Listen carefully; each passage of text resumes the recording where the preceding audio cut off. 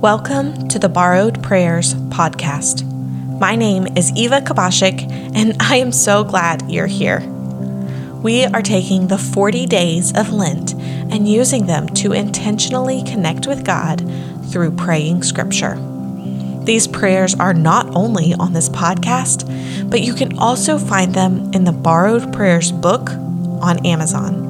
There's nothing particularly special about the words I'm using in my prayers, and I encourage you to pray through each of these passages in your own words. There's a prayer in Psalm 86 written by David.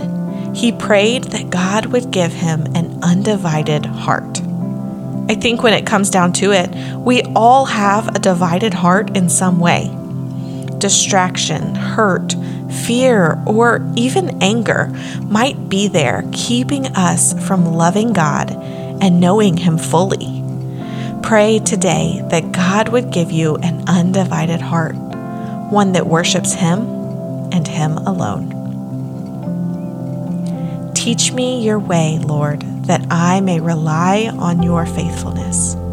Give me an undivided heart that I may fear your name. Psalm 86:11. Father, there are things in my heart that are keeping me from giving my all to you. Reveal them to me so that I can wholly surrender to you. I want an undivided heart. Amen.